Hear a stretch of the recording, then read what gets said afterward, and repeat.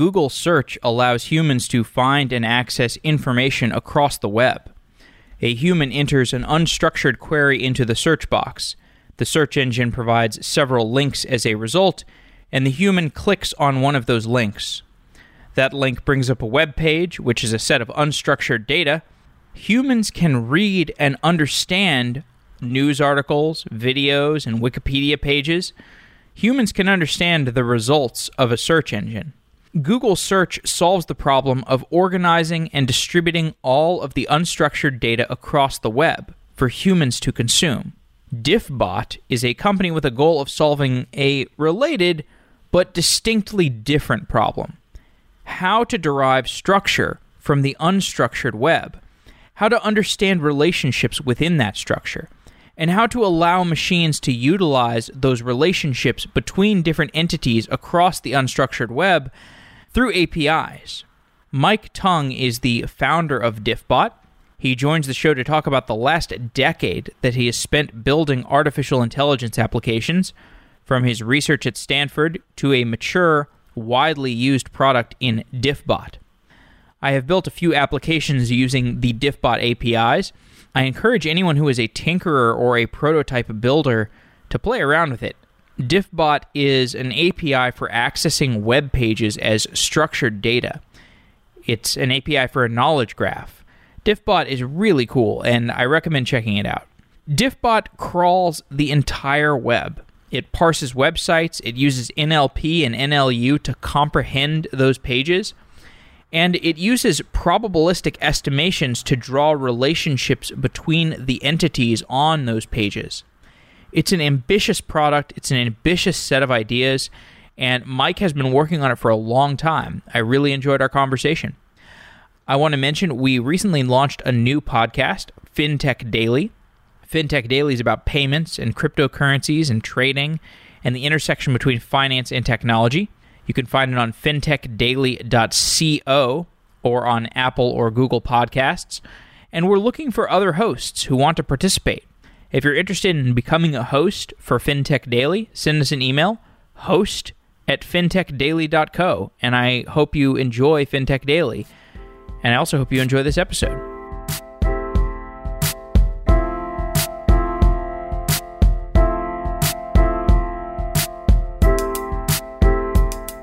Mike Tung, you are the founder of Diffbot. Welcome to Software Engineering Daily. Thanks for having me, Jeff. Diffbot is a set of tools and APIs that are built around a knowledge graph that you have constructed within the company. And this knowledge graph is the result of taking unstructured data on the web and putting structure around this data. Let's start off by discussing the difference between unstructured and structured data. Can you define those two terms? Sure. So unstructured data, are things like documents, web pages. They are things that are created primarily for human beings to read. Humans read and understand web pages and make sense out of them. They convert it to meaning or structure.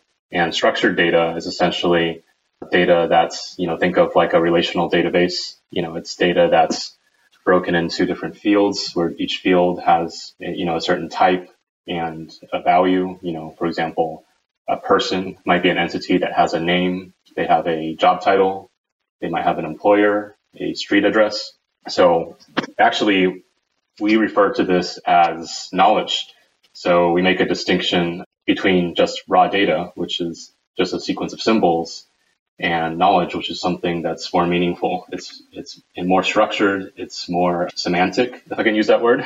It's basically like a statement about the entities in the world. So as an example, if you took a document like a news article, then you could process that article and provide structure to it.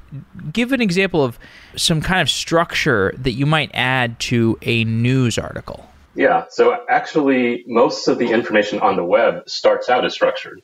Most web pages these days are, dynamic web pages. They're not handwritten HTML anymore that you might write in an editor or using Microsoft Front Page.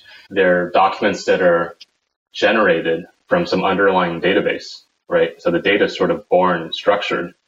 And then people use something like PHP or ASP, or your favorite front-end language to add a bit of styling and a little bit of positioning using HTML and CSS and basically convert it into a document for human consumption.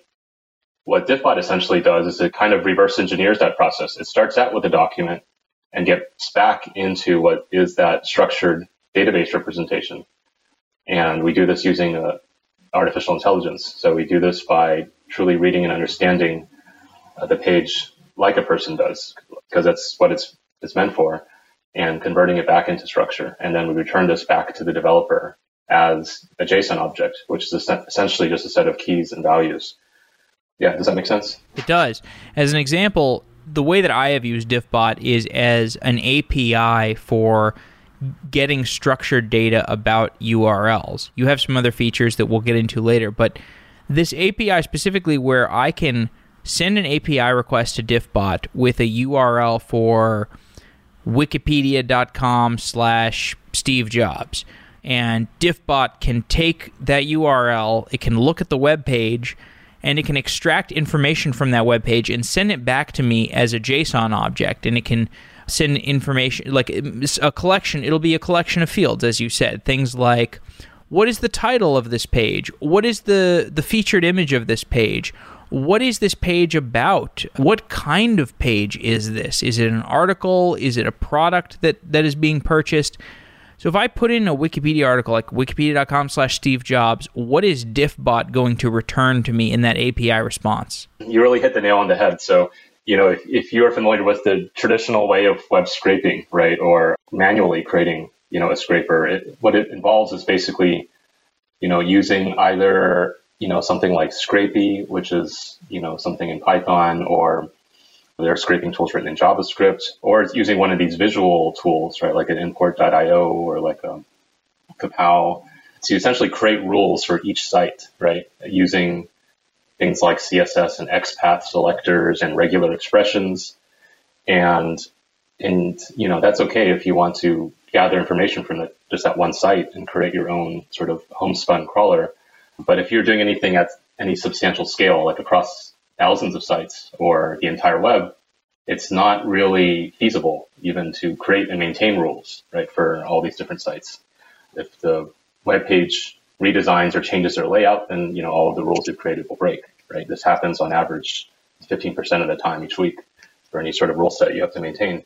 How Diffbot is different is you don't have to write any rules. You just pass in the URL and Diffbot handles all the rest. So how do we do that? The first thing we do is we take the URL that's passed to us through the Automatic API, which is one of our products, and we basically render it in our own web browser that's in our data center.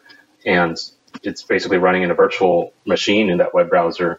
And the first thing we determine is what kind of page is it, right? Like you alluded to, it might be an article page, it might be a product page, it might be a person page, it might be an image page, it might be an organization or company page, it might be a place page. We found that there are 20 or so different top-level entity or page types that comprise like 98% of the surface area of the web. And so Diffbot can, first of all, determine what kind of page is it. Is it the homepage nav page, or is it one of these, what we call leaf pages?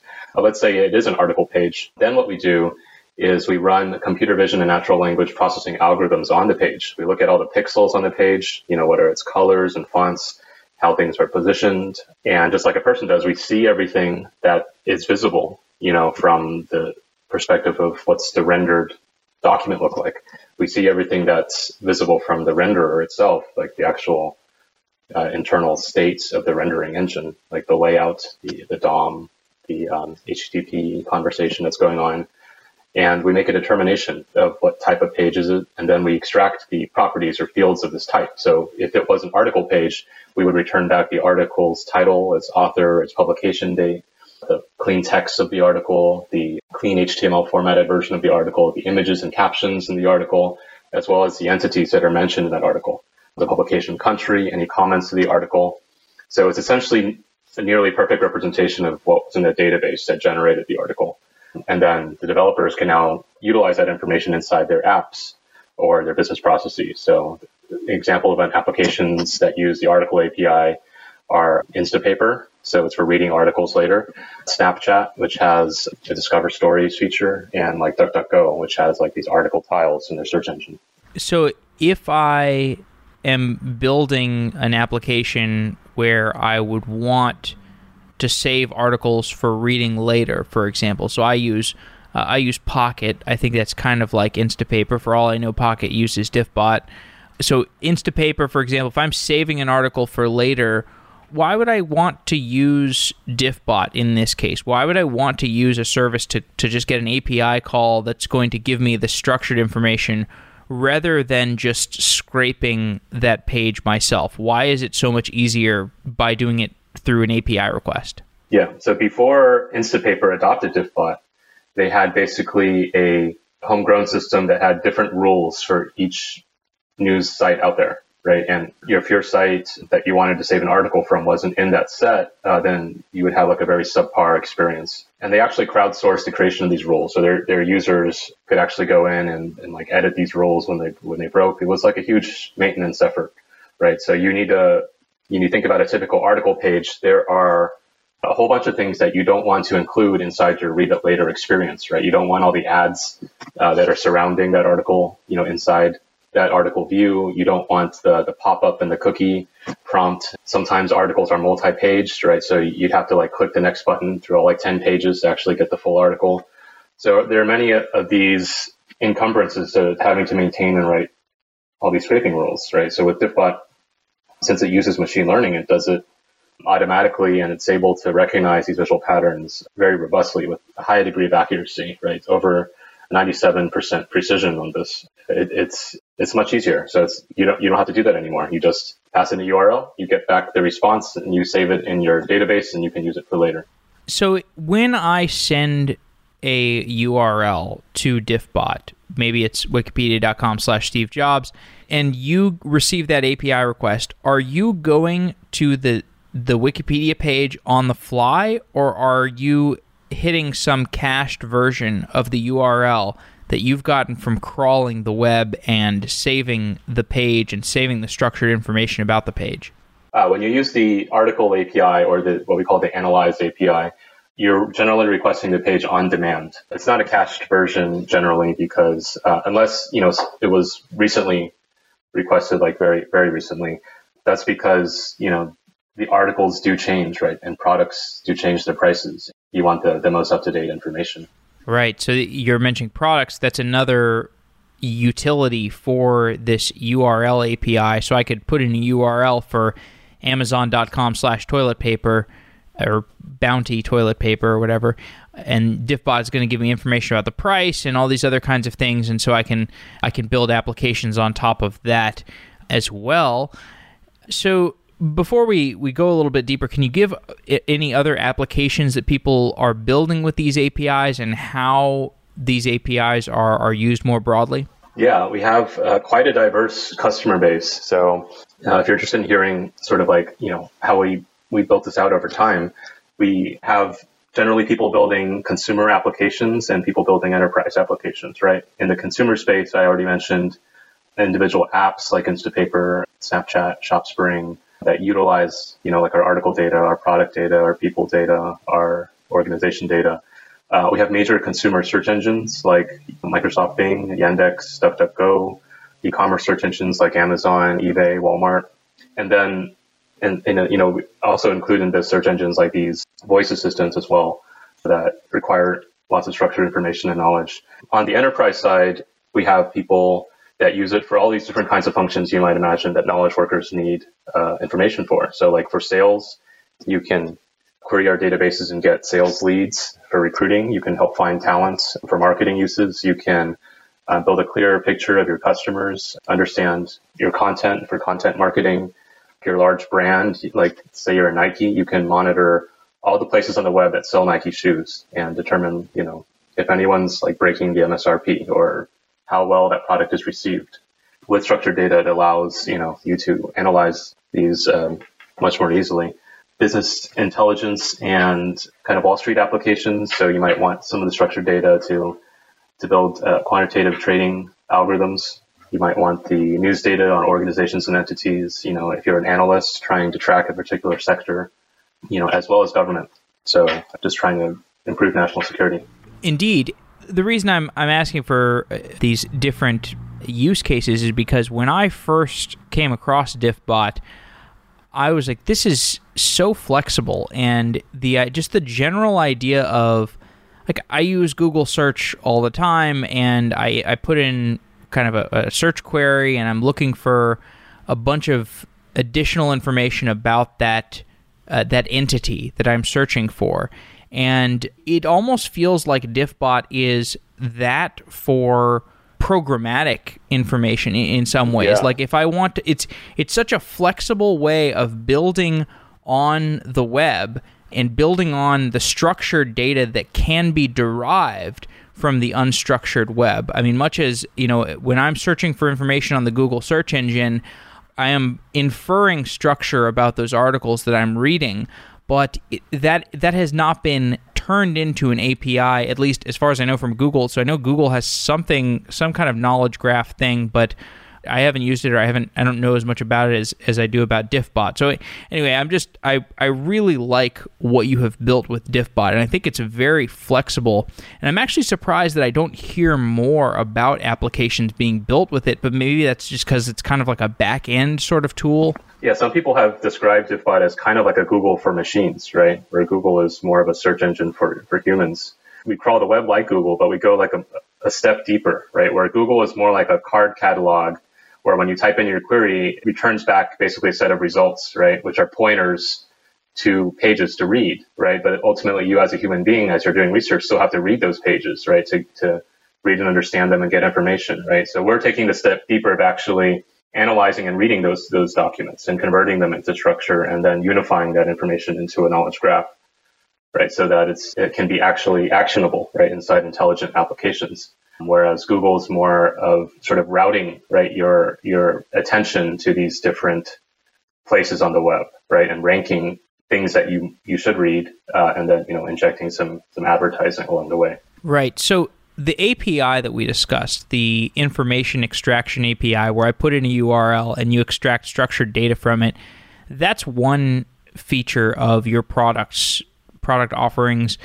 The knowledge graph that you just mentioned is this other one where this is where you're actually building a database. You're taking your knowledge from crawling the internet and parsing it with, I guess you're using the same APIs that you do for API extraction, but you're actually crawling the comprehensive web, you're extracting that structured data, and then you're building relationships between the structured data on those web pages. Tell me more about how your knowledge graph works.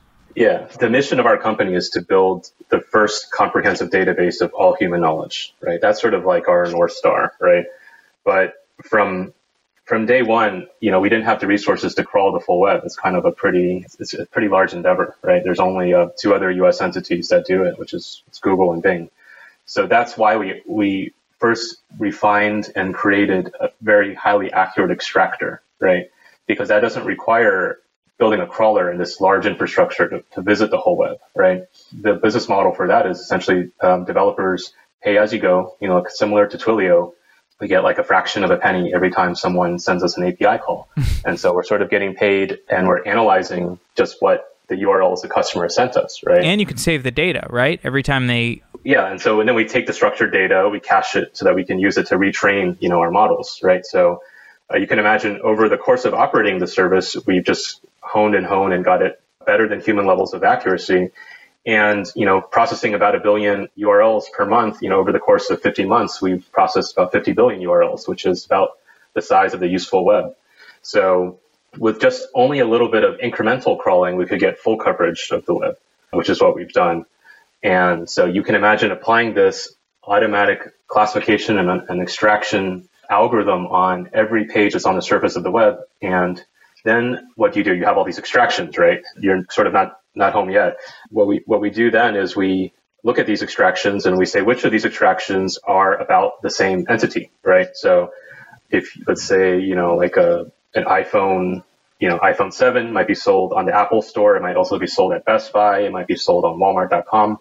Those are all referring to the same product, right? There's different pages about it. Similarly, a person might have, let's say, like a LinkedIn profile, some profile on their school webpage, some social networking profile. It might be mentioned on a blog or in the news, but those are all about the same person entity, right? So we use automatic machine learning techniques, much like a person does, and we try to resolve which of these are the same real world person, place, or thing, right? And then we're able to cluster those together. And once we do, then we know, okay, all these extracted information is about the same real world concept, right? It's about the same person or the same product, the same organization. Then we take all those extracted facts and we fuse them together. We calculate the probability of truth of all those facts. And then we sort of build an entity, which is a single JSON object out of all of these. And then we inject these highly confident facts into the knowledge graph. So the knowledge graph represents basically our view of all of the entities, in the universe. And the way that you use it as a developer is different. So instead of having to pass in a particular URL, and then waiting for us to analyze it, on demand, or instead of passing in a domain and waiting for us to crawl the whole domain, you just issue what's called a Diffbot query language, DQL query to the knowledge graph. And then it answers that much like a structured search and returns back your result in less than a second. I want to comment on that business model. I think it's pretty creative. The idea that because it's expensive to crawl the web for this kind of structured data, you amortized it by standing up a extraction API and then selling that extraction API so that anybody that wants to query a web page and get structured data about it, they pay you a little bit and you get the information from that extraction. And it takes a while, but eventually you get to build up a knowledge graph and you get to do it at a profit. Another side benefit of that is we got really good at extraction, right? Because people wouldn't pay us money if it wasn't actually better, right, than whatever process they were using before, or, using human curation, right, or human gathering of data. So it's sort of a forcing function that forced us to make the technology really good and really robust, right? Because it's not like other scraping tools where you create rules per site. Literally, someone can pass us a URL from anywhere on the web. It could be written in any language, be in Japanese, German, some languages we've never seen, and we have to extract it perfectly, right?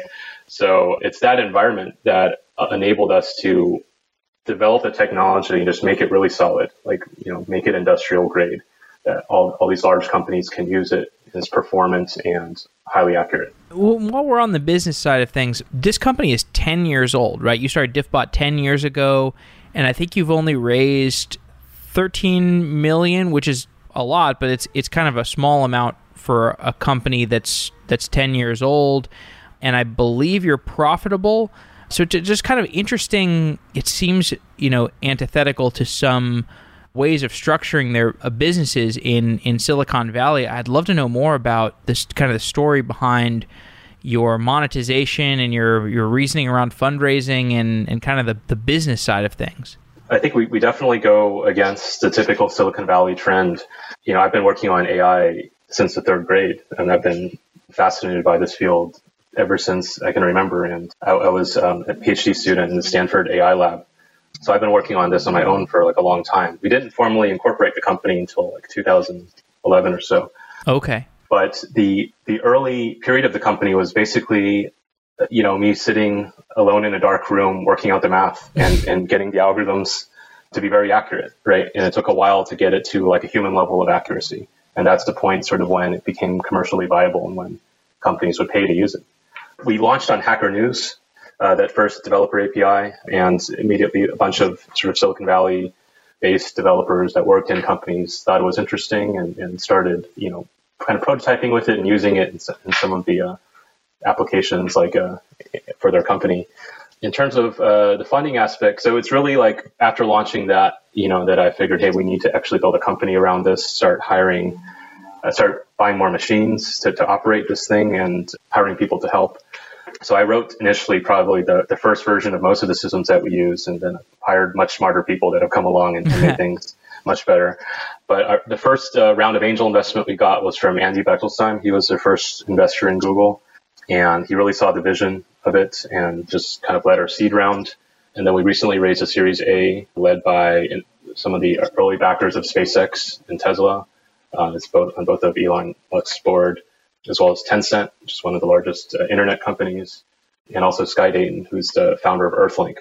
So our kind of investors are a little bit non-traditional too. They're all operators, founders that have built tech companies and scaled them. So they're not your typical Silicon Valley kind of Sand Hill Road money manager type of person, right? They're people that, I just felt complemented my skill set, understood what I was trying to do, had that same long-term technical vision I had, and could provide experience that I don't have, right? Just being kind of a new PhD grad. And the advantage of these API kind of businesses like the Twilios and the Stripes of the world, my understanding is you just have good unit economics from the beginning, because every API request is just, you're like, okay, we just need to charge enough to make money from it. So you're like profitable early on. So it probably does let you control your destiny a little bit more, which I guess would explain the 7 years on nothing more than seed and Series A. Well, definitely, yeah. I'm no expert in what makes consumer internet companies popular or successful, but I know with enterprise, we've got like a well-defined technical challenge, right? Which is just getting people accurate and timely data.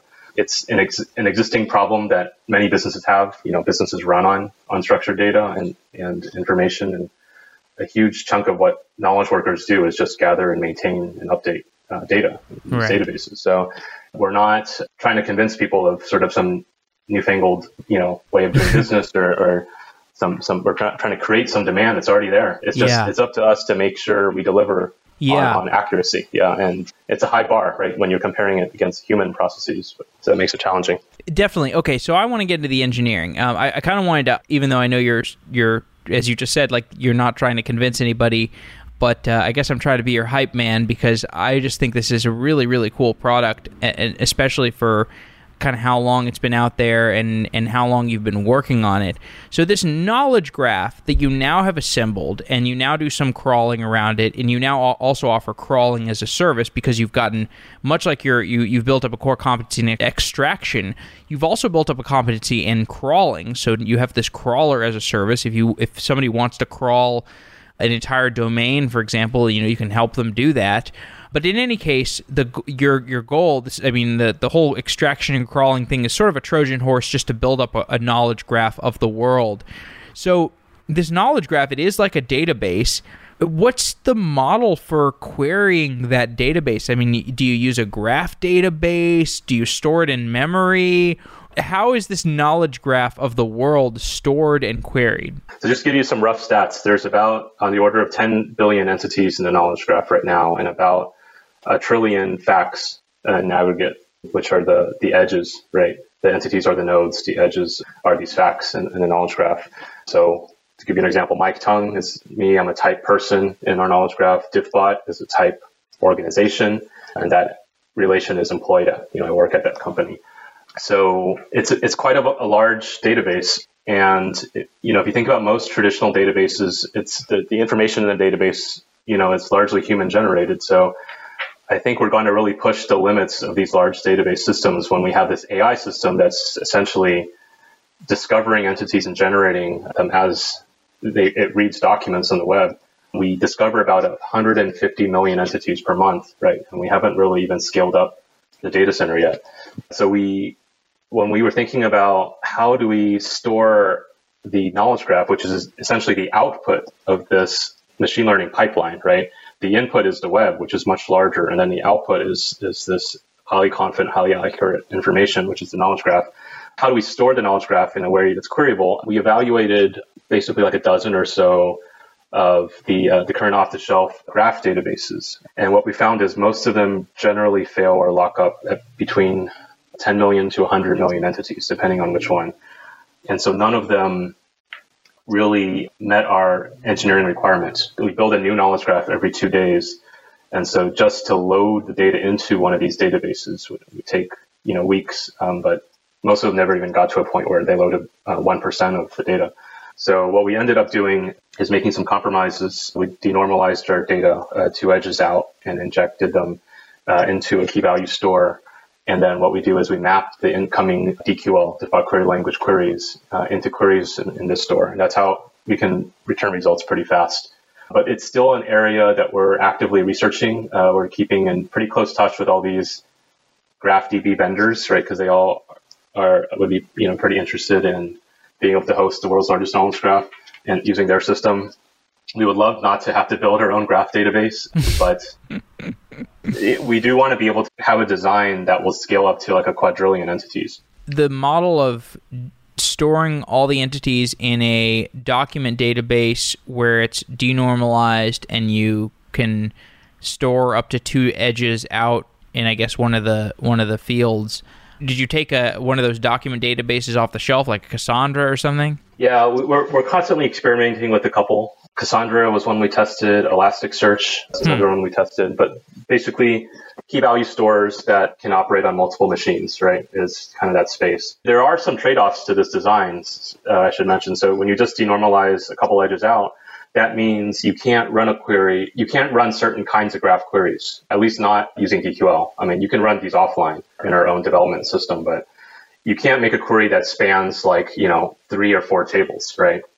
You can't say, give me a person who worked at that organization, or that organization is based in a city where that city is also a place where another person lives, right?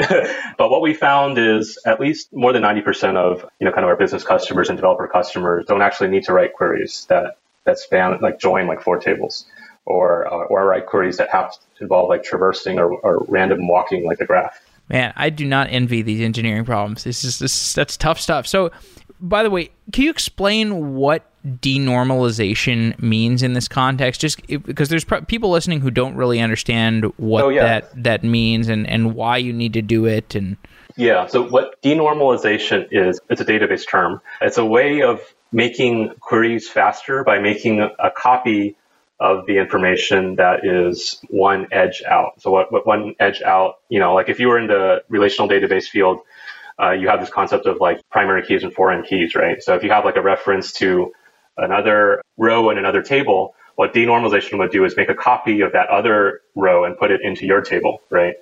And so you're duplicating the data across all the places where it's referenced, right? So the disadvantage of that is you have data duplication, although you can overcome that with some clever compression. The advantage of that is when you make a query, it doesn't actually have to hit that other table because that information's already been copied over there, right? So it's super fast querying. This database is stored in your own data center, you said? Yeah, we have essentially co-location facilities. We have 2 in the Bay Area in Fremont, where we have basically we have a lot of machines that are just hand-built here at Diffbot, and then we rack them there. We also do use cloud services to handle auto-scaling for the automatic APIs. So we try to serve as much of the load off of our bare metal, but we have sensors that can detect periods of high load, spin up VMs on the cloud, on GCE and AWS to catch that load, and then scale back down when it's not needed. What's the motivation for running your own machines? We did like just kind of the cost-benefit analysis, and the payback period is measured in months, basically, from running our own machines. Another reason is for some of the machine learning workloads that we have, our typical machine, to give you an idea of what our build out looks like, is basically like a 48 core and has, like 32 drive bays, each 4 terabyte SSDs times 32 rated together, and about 1 terabyte of RAM, and with multiple GPUs. So they're pretty large machines, and you can't really rent instances like this right on GCE or AWS currently. And this is just because you have weird querying semantics? Is that ultimately like you need to serve these queries really quickly because they're hitting this knowledge graph that's built in a weird way? No, it's not because of the querying. Actually, it's because of the machine learning pipeline that actually builds it, right? So this whole process of taking web pages and building a knowledge graph involves a lot of computer vision, a lot of natural language processing, right? A lot of determining is this entity the same as that entity, and fusion. A lot of those algorithms just require high amounts of memory and compute. Wow. I love the fact that you're running your own hardware too. It's just like a big ball of heresy is your business. So the actual database itself, do you store that in these machines too? Mm-hmm. That is too, yeah. So the data center, what it looks like is essentially a whole bunch of different farms, right? Diffbot is pretty much similar to like a Google scale operation. We don't have quite their employee headcount, but it's all these different farms of servers that have some function, right? We have a farm that performs rendering. We probably run one of the largest rendering deployments, right? Because we're basically not just reading the HTML of the web, we're actually rendering in a browser all the pages on the web. And so we have farms of machines that just do that. There are farms of machines that do natural language understanding. So take text and understand, okay, in this text, what language is it? Is it English, Arabic, French, German? What are the entities in that text and the relationships involved between those entities? We have other farms that are responsible for looking at the pixels of an image and determining, okay, inside this picture, I have a MacBook Pro, right? Or inside this other picture, it's a picture of a cat, or in this other picture, it's a BMW, i3. And so these are all kind of specialized computer vision algorithms, right, that detect these entities. Let's talk a little bit more about the computer vision and machine learning pipelines that are taking place on your own data center. So you've got this knowledge graph. It's hosted in this data center, and when you hit a page, either you're parsing the page yourself through your crawler, or somebody has made a call to the extraction API, and you get data for free out of that. In any case, you get this additional piece of data, and maybe it's a new web page. You can derive some meaning from it using NLP. You find some entities in it, and then you can, you've got these entities, and you can kind of look at the other entities in your database that you've already got, and you can sort of figure out how to merge this new page and its entity information with your pre-existing model. And you also do this thing you call knowledge fusion, which is where you assign truths using probability. So you can sort of say, facts about the page and the entities on the page, and how those entities relate to each other, and how those entities might relate to other things in your database. And you have a probabilistic model for doing all of that, which I love so much, because you even just think about it in today's world of assigning truth to news stories, and people have this binary outlook of real or fake news, or you talk about science, people have this binary outlook, like, does this drug work to treat cancer or not? And many times the actual truth that we can say scientifically, objectively, is a probabilistic model. Yeah, it's a distribution. It's a distribution. It's not a binary model. And so I just love that is baked in to the Diffbot model of the world. Is like, we're not sure about this. We just have probabilities that we assign to it. So tell me more about how you're doing this model of building the world and continually learning about it. Yeah. So we treat the internet as essentially the world's largest man-made sensor. When you're combining and getting information from multiple pages, there's many reasons. There are many factors of noise involved, right? There could be noise because one page, is stale. That's just very practical, right? Like you might not have updated your LinkedIn profile in a while, where your current company page has the correct current information about you. It just changes over time, right? Your school webpage, it says you're still, like in college, right? And also different pages have different aspects of an entity, right? Like your Instagram account is going to have very different information than your professional CV. And there could be errors, just not necessarily malicious errors, like, to the degree of like some, Russian troll farm, but very benign errors, just like there could even be errors in extraction, right? So you have all these possible sources of potential noise or difference. You might have in a product, on one page, it says this product is 5 ounces. Another page says it's 5.2 ounces, right? How do you believe that, right? So, which one do you believe and put confidence in, right? So it's much the same problem a human has to do when they're using Google, right? You query for something, but then you have to read all these pages, and then sort of like you have to synthesize the information about all these pages to come up with a clear picture of what you really believe, right?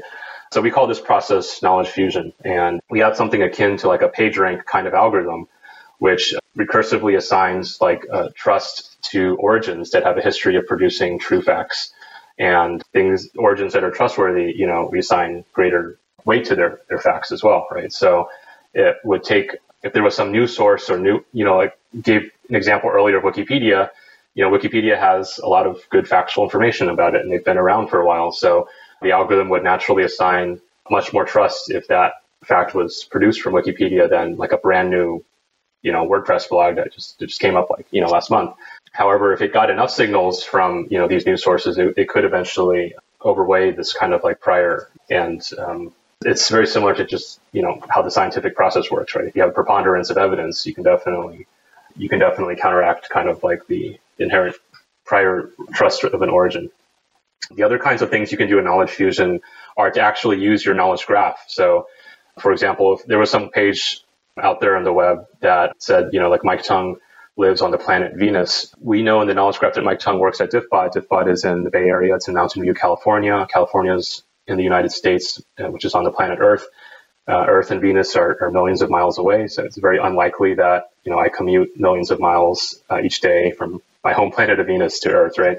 So you can use things like ontological reasoning as well, logical reasoning over the knowledge graph in order to discount, certain spurious facts. So it's a quite an active research area. What we're trying to do is we're not so much trying to weigh in on these more like kind of subjective topics of the day. These are all pretty much facts that are objective statements, that 99 of 99 humans would agree, that this person, has this gender, works at this company. We're not, trying to determine people's preferences or these more other or sentiment or these kind of more subjective measures, right? So it's easier to validate. But these rules around truth probability. So, for example, something like you said, where you might have information about coming from a Wikipedia article versus a WordPress site that was put up yesterday. The Wikipedia article has been around for 10 years. Maybe you've got a lot of traffic data around it.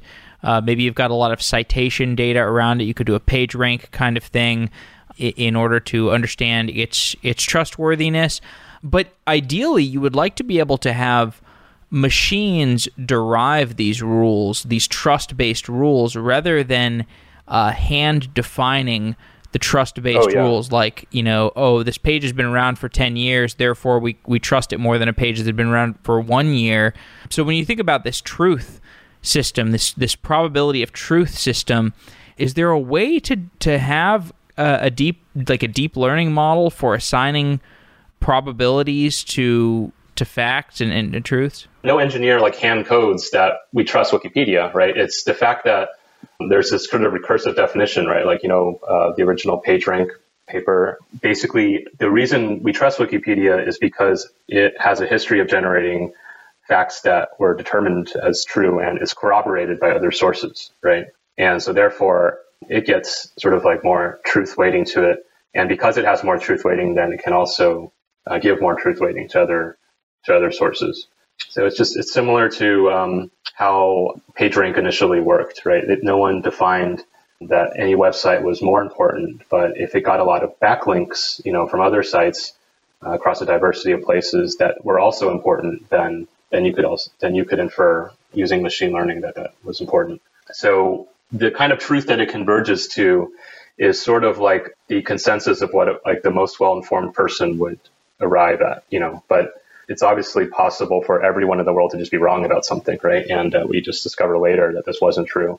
We're just trying to meet the bar of human quality, Google has a knowledge graph. I heard you say in a talk, I think it was your talk at Strata, that your knowledge graph is 500 times larger than Google's knowledge graph? Yeah, that's right. First of all, I would say, you should always take these counts with a grain of salt, just like when we were in kind of the first search wars, people would talk about whether Bing was larger or whether Google was larger or web index.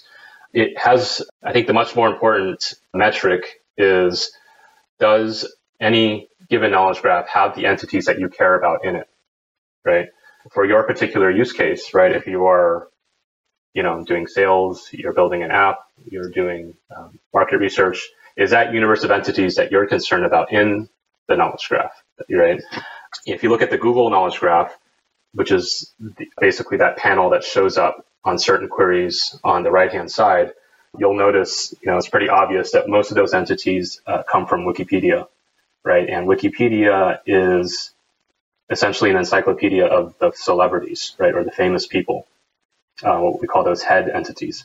I don't know if, you or I have Wikipedia entries about us, or your family or coworkers, or kind of the day-to-day people that you interact with, in your job, the kind of people that you might be doing business with, might be recruiting, might be your customers. Generally, none of those people have Wikipedia pages, right? I would say probably less than 1% of those people that you interact with daily have Wikipedia pages. And it applies to other entity types too. The products that you interact with, the places and restaurants you go to. I'm not sure that the, Chipotle down the street from where we are at our office has a Wikipedia page. So, but all of those entities I just mentioned are actually in the Diffbot knowledge graph because they all have web presences and we're able to extract from them and fuse them and put them in as entities. So we did our own sort of benchmarking, taking universe of these entities and querying whether they were in the Google Knowledge Graph versus ours, and found, that significantly less than 1% of them, are in the Google Knowledge Graph. So Google, do they offer the kinds of things that you offer as a service? Do they have some kind of extraction API or like a knowledge API? No, they don't have any sort of extraction API at all. The Knowledge Graph API they have is severely handicapped. It just returns back the name and description of an entity. And these are generally Wikipedia articles. And you can't get the properties or facts about those entities. Yeah. If you are looking for an open source knowledge graph, the best one I can recommend is Wikidata, which is a crowdsourced structured knowledge graph that is produced by the Wikimedia organization, the same folks that do Wikipedia. Okay, couple more questions. You do use cloud for some things like serving API requests and scalability. Maybe you use it for fault tolerance or backups. Can you tell me more about your interaction between the cloud and your data center? Yeah. So like I said, we try to serve most requests off of our bare metal because that's the most efficient way of doing things and most cost effective. But because we have an on-demand service, which is this extraction API, there are periods where we just don't have enough physical hardware to serve, all of those requests with a certain latency guarantee. So what we do is we use the cloud primarily for auto-scaling the farms. So we've written scripts that can detect the machine load and can spin up virtual machines really quickly to match the load that's coming in. And then when it detects that load has leveled off, then we'll scale it back down. I think every 30 seconds to every minute, machines are scaling up and down. Okay, final question. This is another thing you talked about a little bit at Strata, but you have ideas about how knowledge work will change in the future, particularly pertaining to, how maybe white-collar knowledge work jobs will evolve and the role that a knowledge graph might play. Can you share a little bit about that vision for the future that you have? Yeah. So, as a summer job back in high school, I used to work as a data entry person in a call center doing fulfillment for Bell South, right, which is like AT&T. And so at the lowest levels of knowledge work, it's just about gathering information and entering information. And, it really aligns with our mission to try to automate some of this sort of knowledge grunt work as much as possible. I think human beings should be using their brain power to derive insight from information, right? And think of new ways of getting information rather than spending upwards of 30% of their day just entering in information in various databases and keeping these databases up to date, as the world changes. So we have a really strong belief that in the future, because of technologies like Diffbot that essentially automate knowledge acquisition, there will be the relationship between these systems and human beings is going to be one where these systems are doing most of the heavy lifting.